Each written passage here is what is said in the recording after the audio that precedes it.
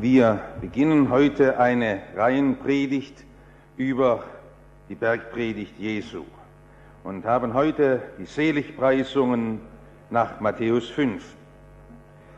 Da Jesus aber das Volk sah, ging er auf einen Berg und setzte sich, und seine Jünger traten zu ihm.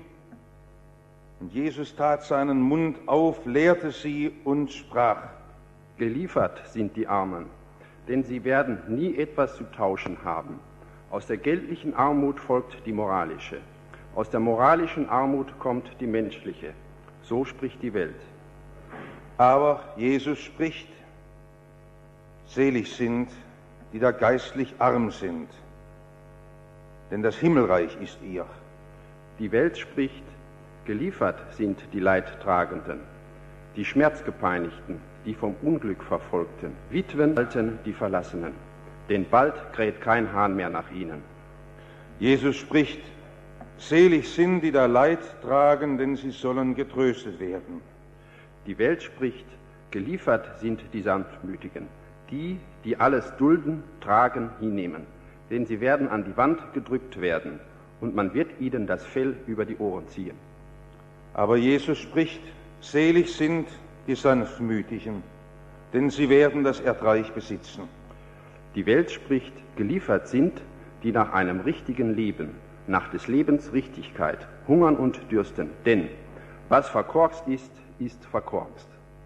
Aber Jesus spricht: Selig sind, die da hungert und dürstet nach der Gerechtigkeit, denn sie sollen satt werden. Die Welt spricht: Geliefert sind die Barmherzigen, denn sie werden nur ausgenützt werden. Aber Jesus spricht: Selig sind die Barmherzigen, denn sie werden Barmherzigkeit erlangen. Die Welt spricht: Geliefert sind, die reines Herzens sind, die nicht gerne Kompromisse schließen, die nicht schmieren, die nicht siegen wollen durch Gewalt oder Suggestion, die nicht Beziehungen ausspielen wollen, denn sie werden ihren Bankrott schauen. Aber Jesus spricht: Selig sind, die reines Herzens sind, denn sie werden Gott schauen. Die Welt spricht: Verkauft sind, die Frieden stiften, denn sie werden von beiden Seiten gehasst werden. Aber Jesus spricht: Selig sind die Friedfertigen, denn sie werden Gottes Kinder heißen. Die Welt spricht: Narren sind, Phantasten sind, die sich bis zum Letzten einsetzen für Gerechtigkeit, Anstand, Recht, denn es kommt der Tag, da sie einsehen müssen, es war alles umsonst. Aber Jesus spricht: Selig sind, die um Gerechtigkeit willen verfolgt werden, denn das Himmelreich ist ihr. Selig seid ihr, wenn euch die Menschen um meinetwillen schmähen und verfolgen und reden allerlei Übles wider euch, so sie daran lügen. Seid fröhlich und getrost, es wird euch im Himmel wohl belohnt werden. Denn also haben sie verfolgt die Propheten, die vor euch gewesen sind. Ihr seid das Salz der Erde. Wenn nun das Salz kraftlos wird, womit soll man salzen? Es ist zu nichts hinfort nütze, denn dass man es hinausschütte und lasse es die Leute zertreten. Ihr seid das Licht der Welt. Es kann die Stadt, die auf einem Berge liegt, nicht verborgen sein. Man zündet auch nicht ein Licht an und setzt es unter einen Scheffel, sondern auf einen Leuchter, so leuchtet es allen, die im Hause sind. So soll euer Licht leuchten vor den Leuten, dass sie eure guten Werke sehen und euren Vater im Himmel preisen. Herr, rede du jetzt so deutlich und klar mit uns, dass bei uns Entscheidungen fallen für dich. Amen.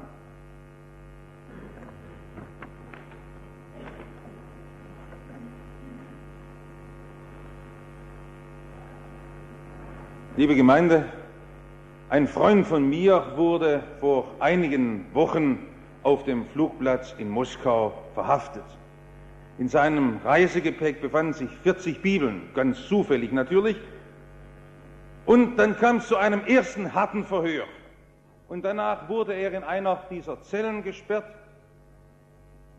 Und er sagte, die wussten gar nicht, was sie taten. Diese Stille, die war für mich in diesem plötzlichen Geschehen ganz groß. Ich hatte in meiner Brieftasche ein Bibelwort. Das war mein Konfirmationsspruch und das war das einzig gedruckte, was ich dort in dieser Stille bei mir hatte.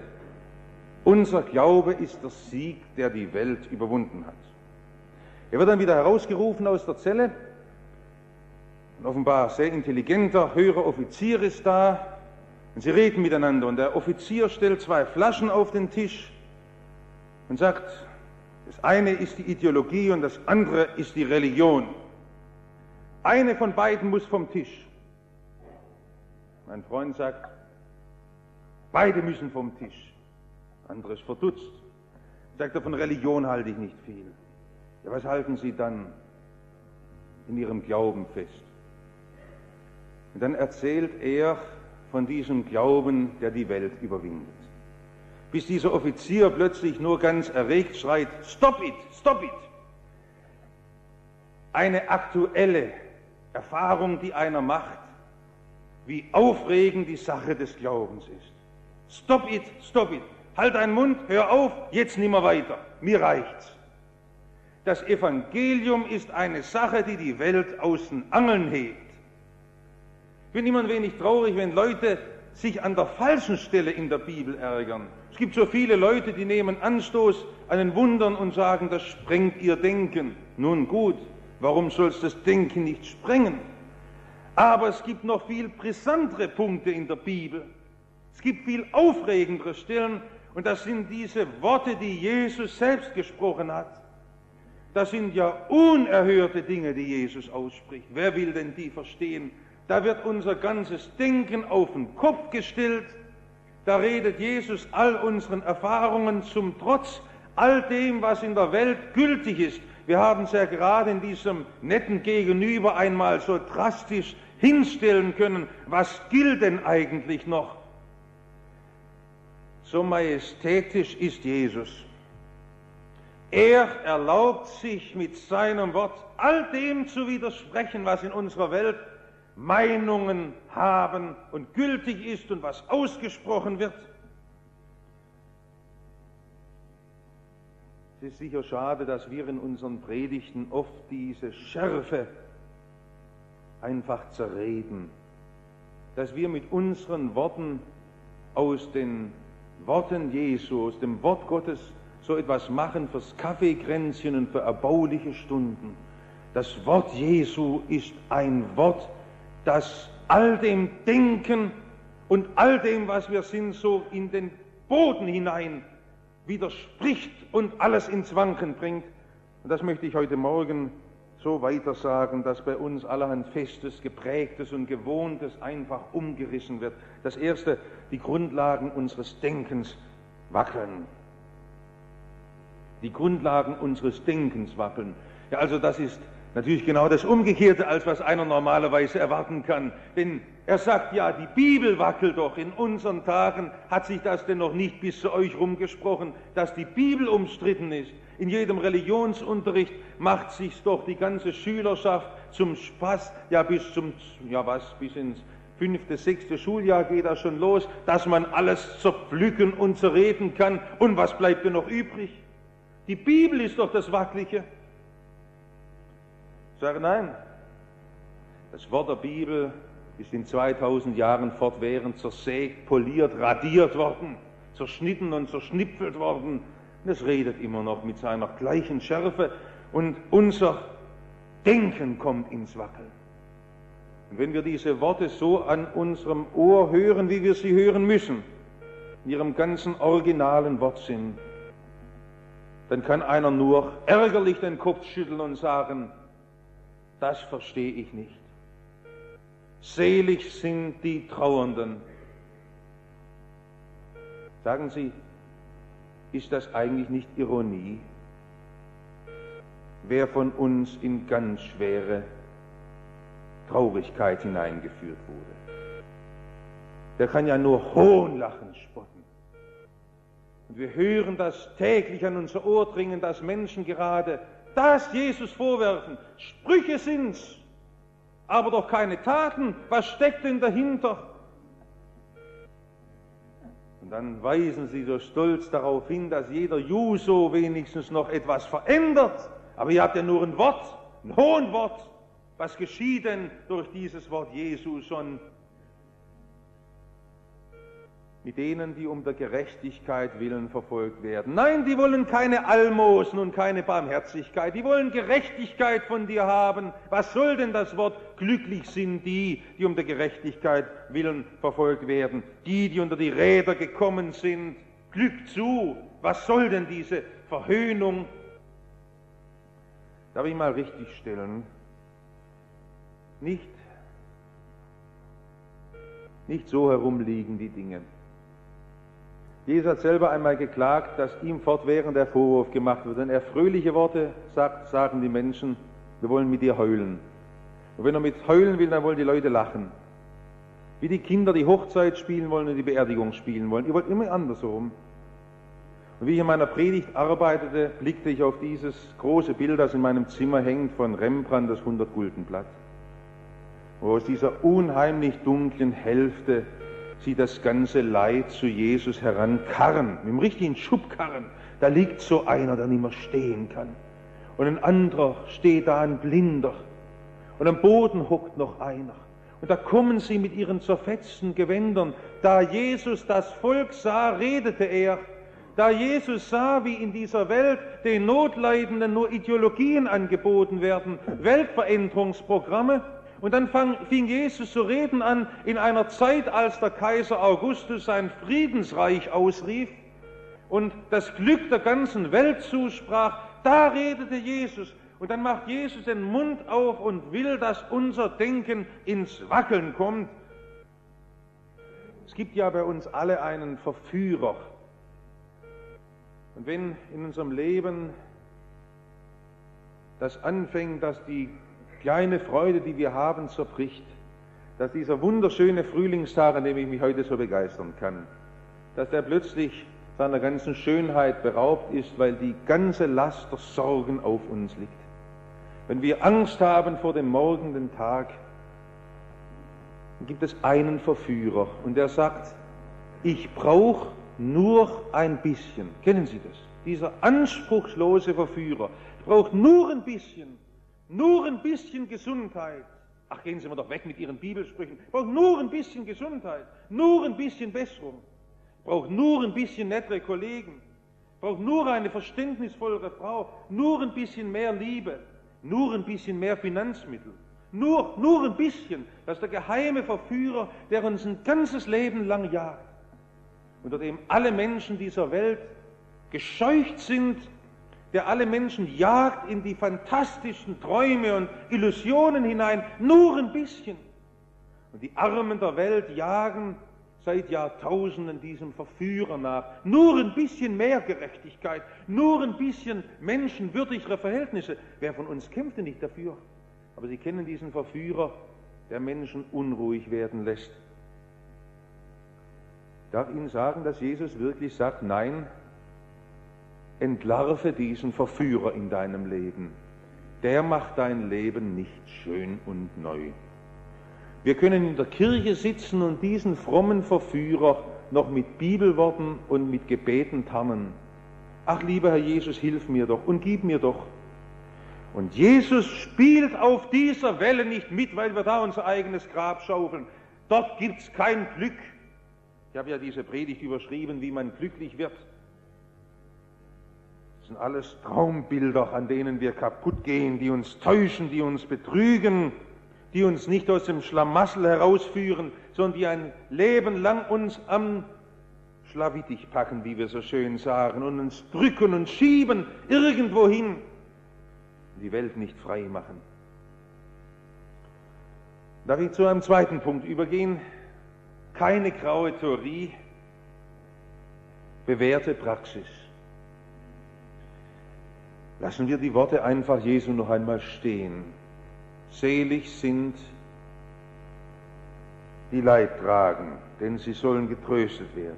Selig sind, die da hungert und dürstet nach der Gerechtigkeit, denn sie sollen satt werden. Das ist keine graue Theorie. Ach, da will man gerade Jesus in den Mund fallen und sagen, doch, das ist also graue Theorie oder irgendwann von einem St. Nimmerleinstag, irgendwann in der jenseitigen Welt gehen wir weg mit solchen Sprüchen. Nein, Jesus meint das in dieser Welt. Heute am 12. Mai 1974.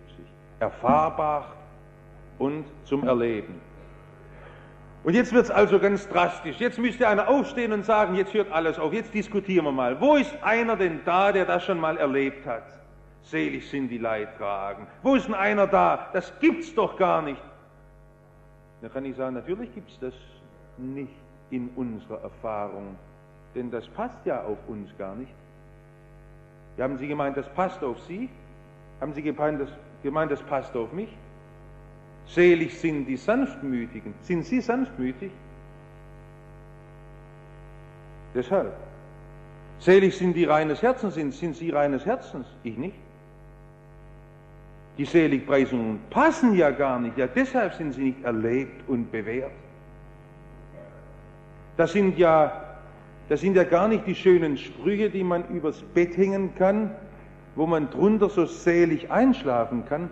Das sind ja furchtbar harte Pfeile, die mich anklagen. Bei den Sanftmütigen, die nach der Gerechtigkeit hungern. Ich hungere ja gar nicht danach. Mir gefällt es ja ganz in der Zwielichtigkeit. Anklagen. Und das soll keine graue Theorie sein, nein, das ist bewährte Praxis. Wo denn? Das hat einer durchexerziert und gelebt und hat sein ganzes Leben zum Testfall drangegeben. Der eine, der reines Herzens war, und der eine, der sanftmütig war, und der eine, der barmherzig war. Und er hat es für eine ganze Welt einmal vorgelebt und hat es bewährt. Und Gott hat ihn um dieses Tests willen den härtesten Zerreißproben ausgesetzt.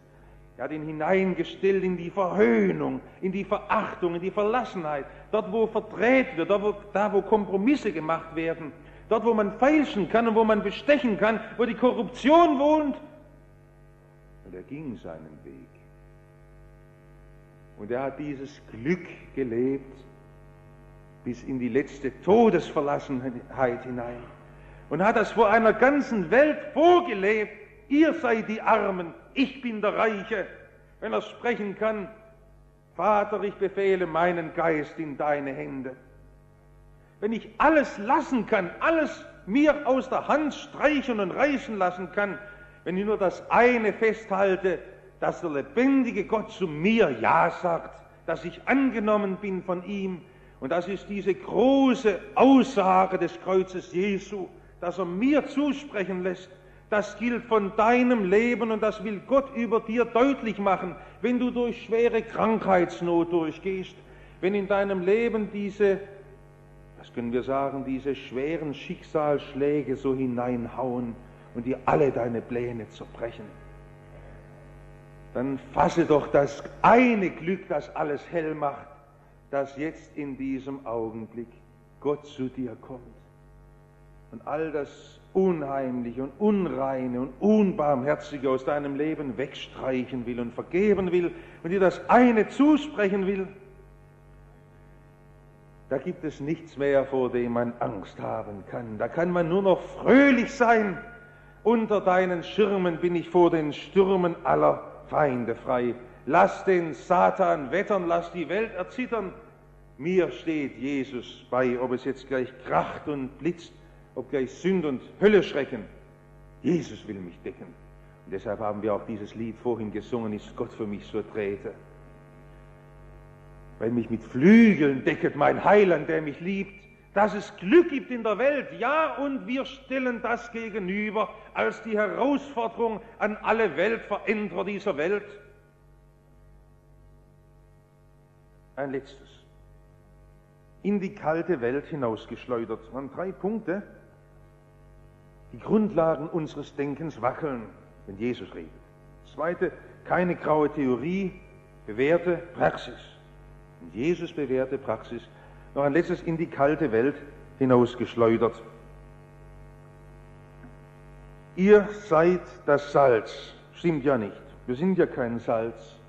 Wir sind eine schlechte Kopie dieser Welt und der Mode.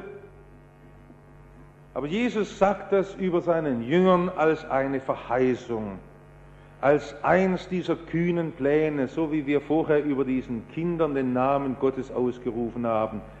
Was werden da noch Enttäuschungen drüber weggehen, über dem Leben dieser Kinder? Und Gott ruft das einfach aus.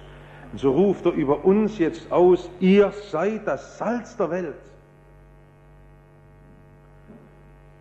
Man nimmt ja das Salz und streut es auseinander, dass es sich verteilt. Hier ein Korn, dort ein Korn, gleichmäßig verteilt.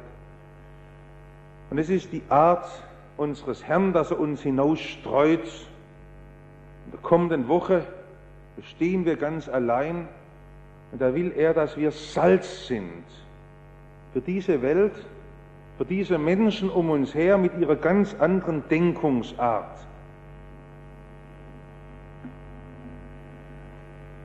Ich glaube nicht, dass wir solche sind, die herumstreiten. Wir freuen uns und wir arbeiten selber daran, die Kulissen dieser Welt neu zu ordnen. Und wir freuen uns, wo es uns gelingt, die Kulissen dieser Welt ein wenig freundlicher zu schieben. Das ist eine ganz wichtige Aufgabe, gerechte Verhältnisse zu schaffen. Aber das Größte, was einer tun kann, ist, dass er Salz ist. Dass er in dieser Welt, die nie zu ihrem Frieden kommt, diese eine konservierende Kraft ist, dass er weiter weist auf diese letzte glückliche Geborgenheit bei Gott. In diesen Tagen hat mich ein Freund aus meiner alten Bezirksjugendarbeit im Schwarzwald besucht. Ich wusste, vor 2 Jahren hörte ich, dass eine Frau sehr schwer operiert wurde. Er kam, wir freuten uns und ich fragte so, ja, wie geht es jetzt seiner Frau? Und dann brach es heraus und sagt, ja, 2 Ärzte haben sie aufgegeben, mit 36 Jahren, 3 Kinder, 5 Jahresälteste, unheilbar. Ich konnte ein Stück nicht weiterreden und fragte ihn, ja, wie stehst du das denn durch? Und dann sagte er, wir haben mit Freunden darüber gebetet. Und jetzt sind wir froh, wenn meine Frau noch einen Spaziergang machen kann. Wenn wir das einem anderen erzählen, dann schreit er wie dieser russische Offizier, stop it, stop it. Eine ärgerliche Sache, was du mir hier erzählst. Mir ist das nur ein Traum, weil er nichts erfahren kann von dem, was Jesus bewährt, mitten in dieser Welt, was er wahr macht. Geht hinein, wenn euch Jesus nun hinausstreut, mitten hinein in die Welt und lebt das als Traurige, die doch von ihm fröhlich gemacht werden, als Menschen, denen Lebenspläne zerschlagen werden und die doch wissen, dass ihr Weg weitergeht, weil der Herr den Weg führt. Als die Sanftmütigen, die nicht mehr kämpfen müssen, sondern etwas von dem wissen, wo Gott Türen aufmacht. Wenn wir nur Salz sind, ja, wenn wir leuchten lassen, das, was er uns anbietet, was Jesus uns schenkt und widerspiegeln in unserem Leben. Ihr seid das Salz der Erde. Wäre furchtbar, wenn wir salzlos würden und keine Würzkraft mehr hätten. Ihr seid das Licht der Welt. Lasst euer Licht leuchten. Dieses Licht. Amen.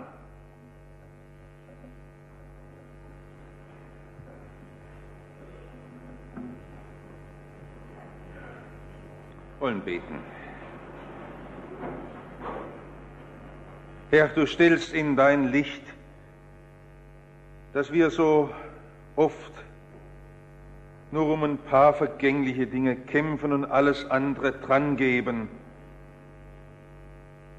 Herr, wir bekennen das vor dir, dass das Schuld ist in unserem Leben, dass es Sünde ist vor dir, dass wir alles andere eintauschen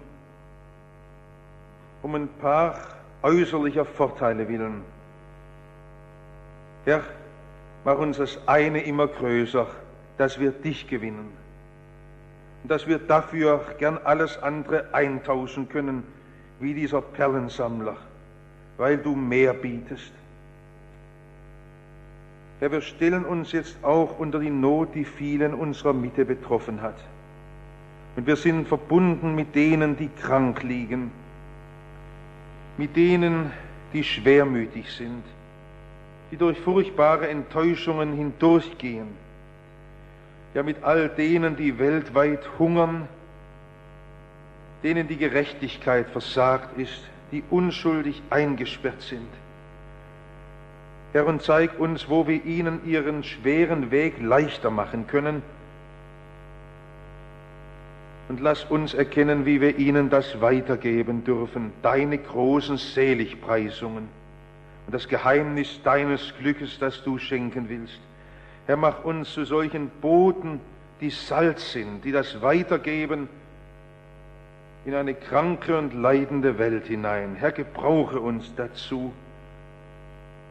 Wir sind untüchtig und unbrauchbar. Ja, vor dir ist das nicht verheimlicht, du weißt es. Aber wir nehmen deine Verheißung an und stellen uns zum Dienst für dich. Gebrauche uns dazu. Auch deine ganze Christenheit in der Welt, bewahre uns davor, dass wir nur wie ein Klumpen beieinander bleiben. Streue uns auseinander in diese Welt hinein, dass wir dein Licht und Salz von dir sein können für andere. Lasst uns gemeinsam beten. Vater unser im Himmel, geheiligt werde dein Name, dein Reich komme, dein Wille geschehe, wie im Himmel, so auf Erden. Unser tägliches Brot gib uns heute und vergib uns unsere Schuld, wie auch wir vergeben unseren Schuldigern. Und führe uns nicht in Versuchung, sondern erlöse uns von dem Bösen. Denn dein ist das Reich und die Kraft und die Herrlichkeit, Ewigkeit. Amen.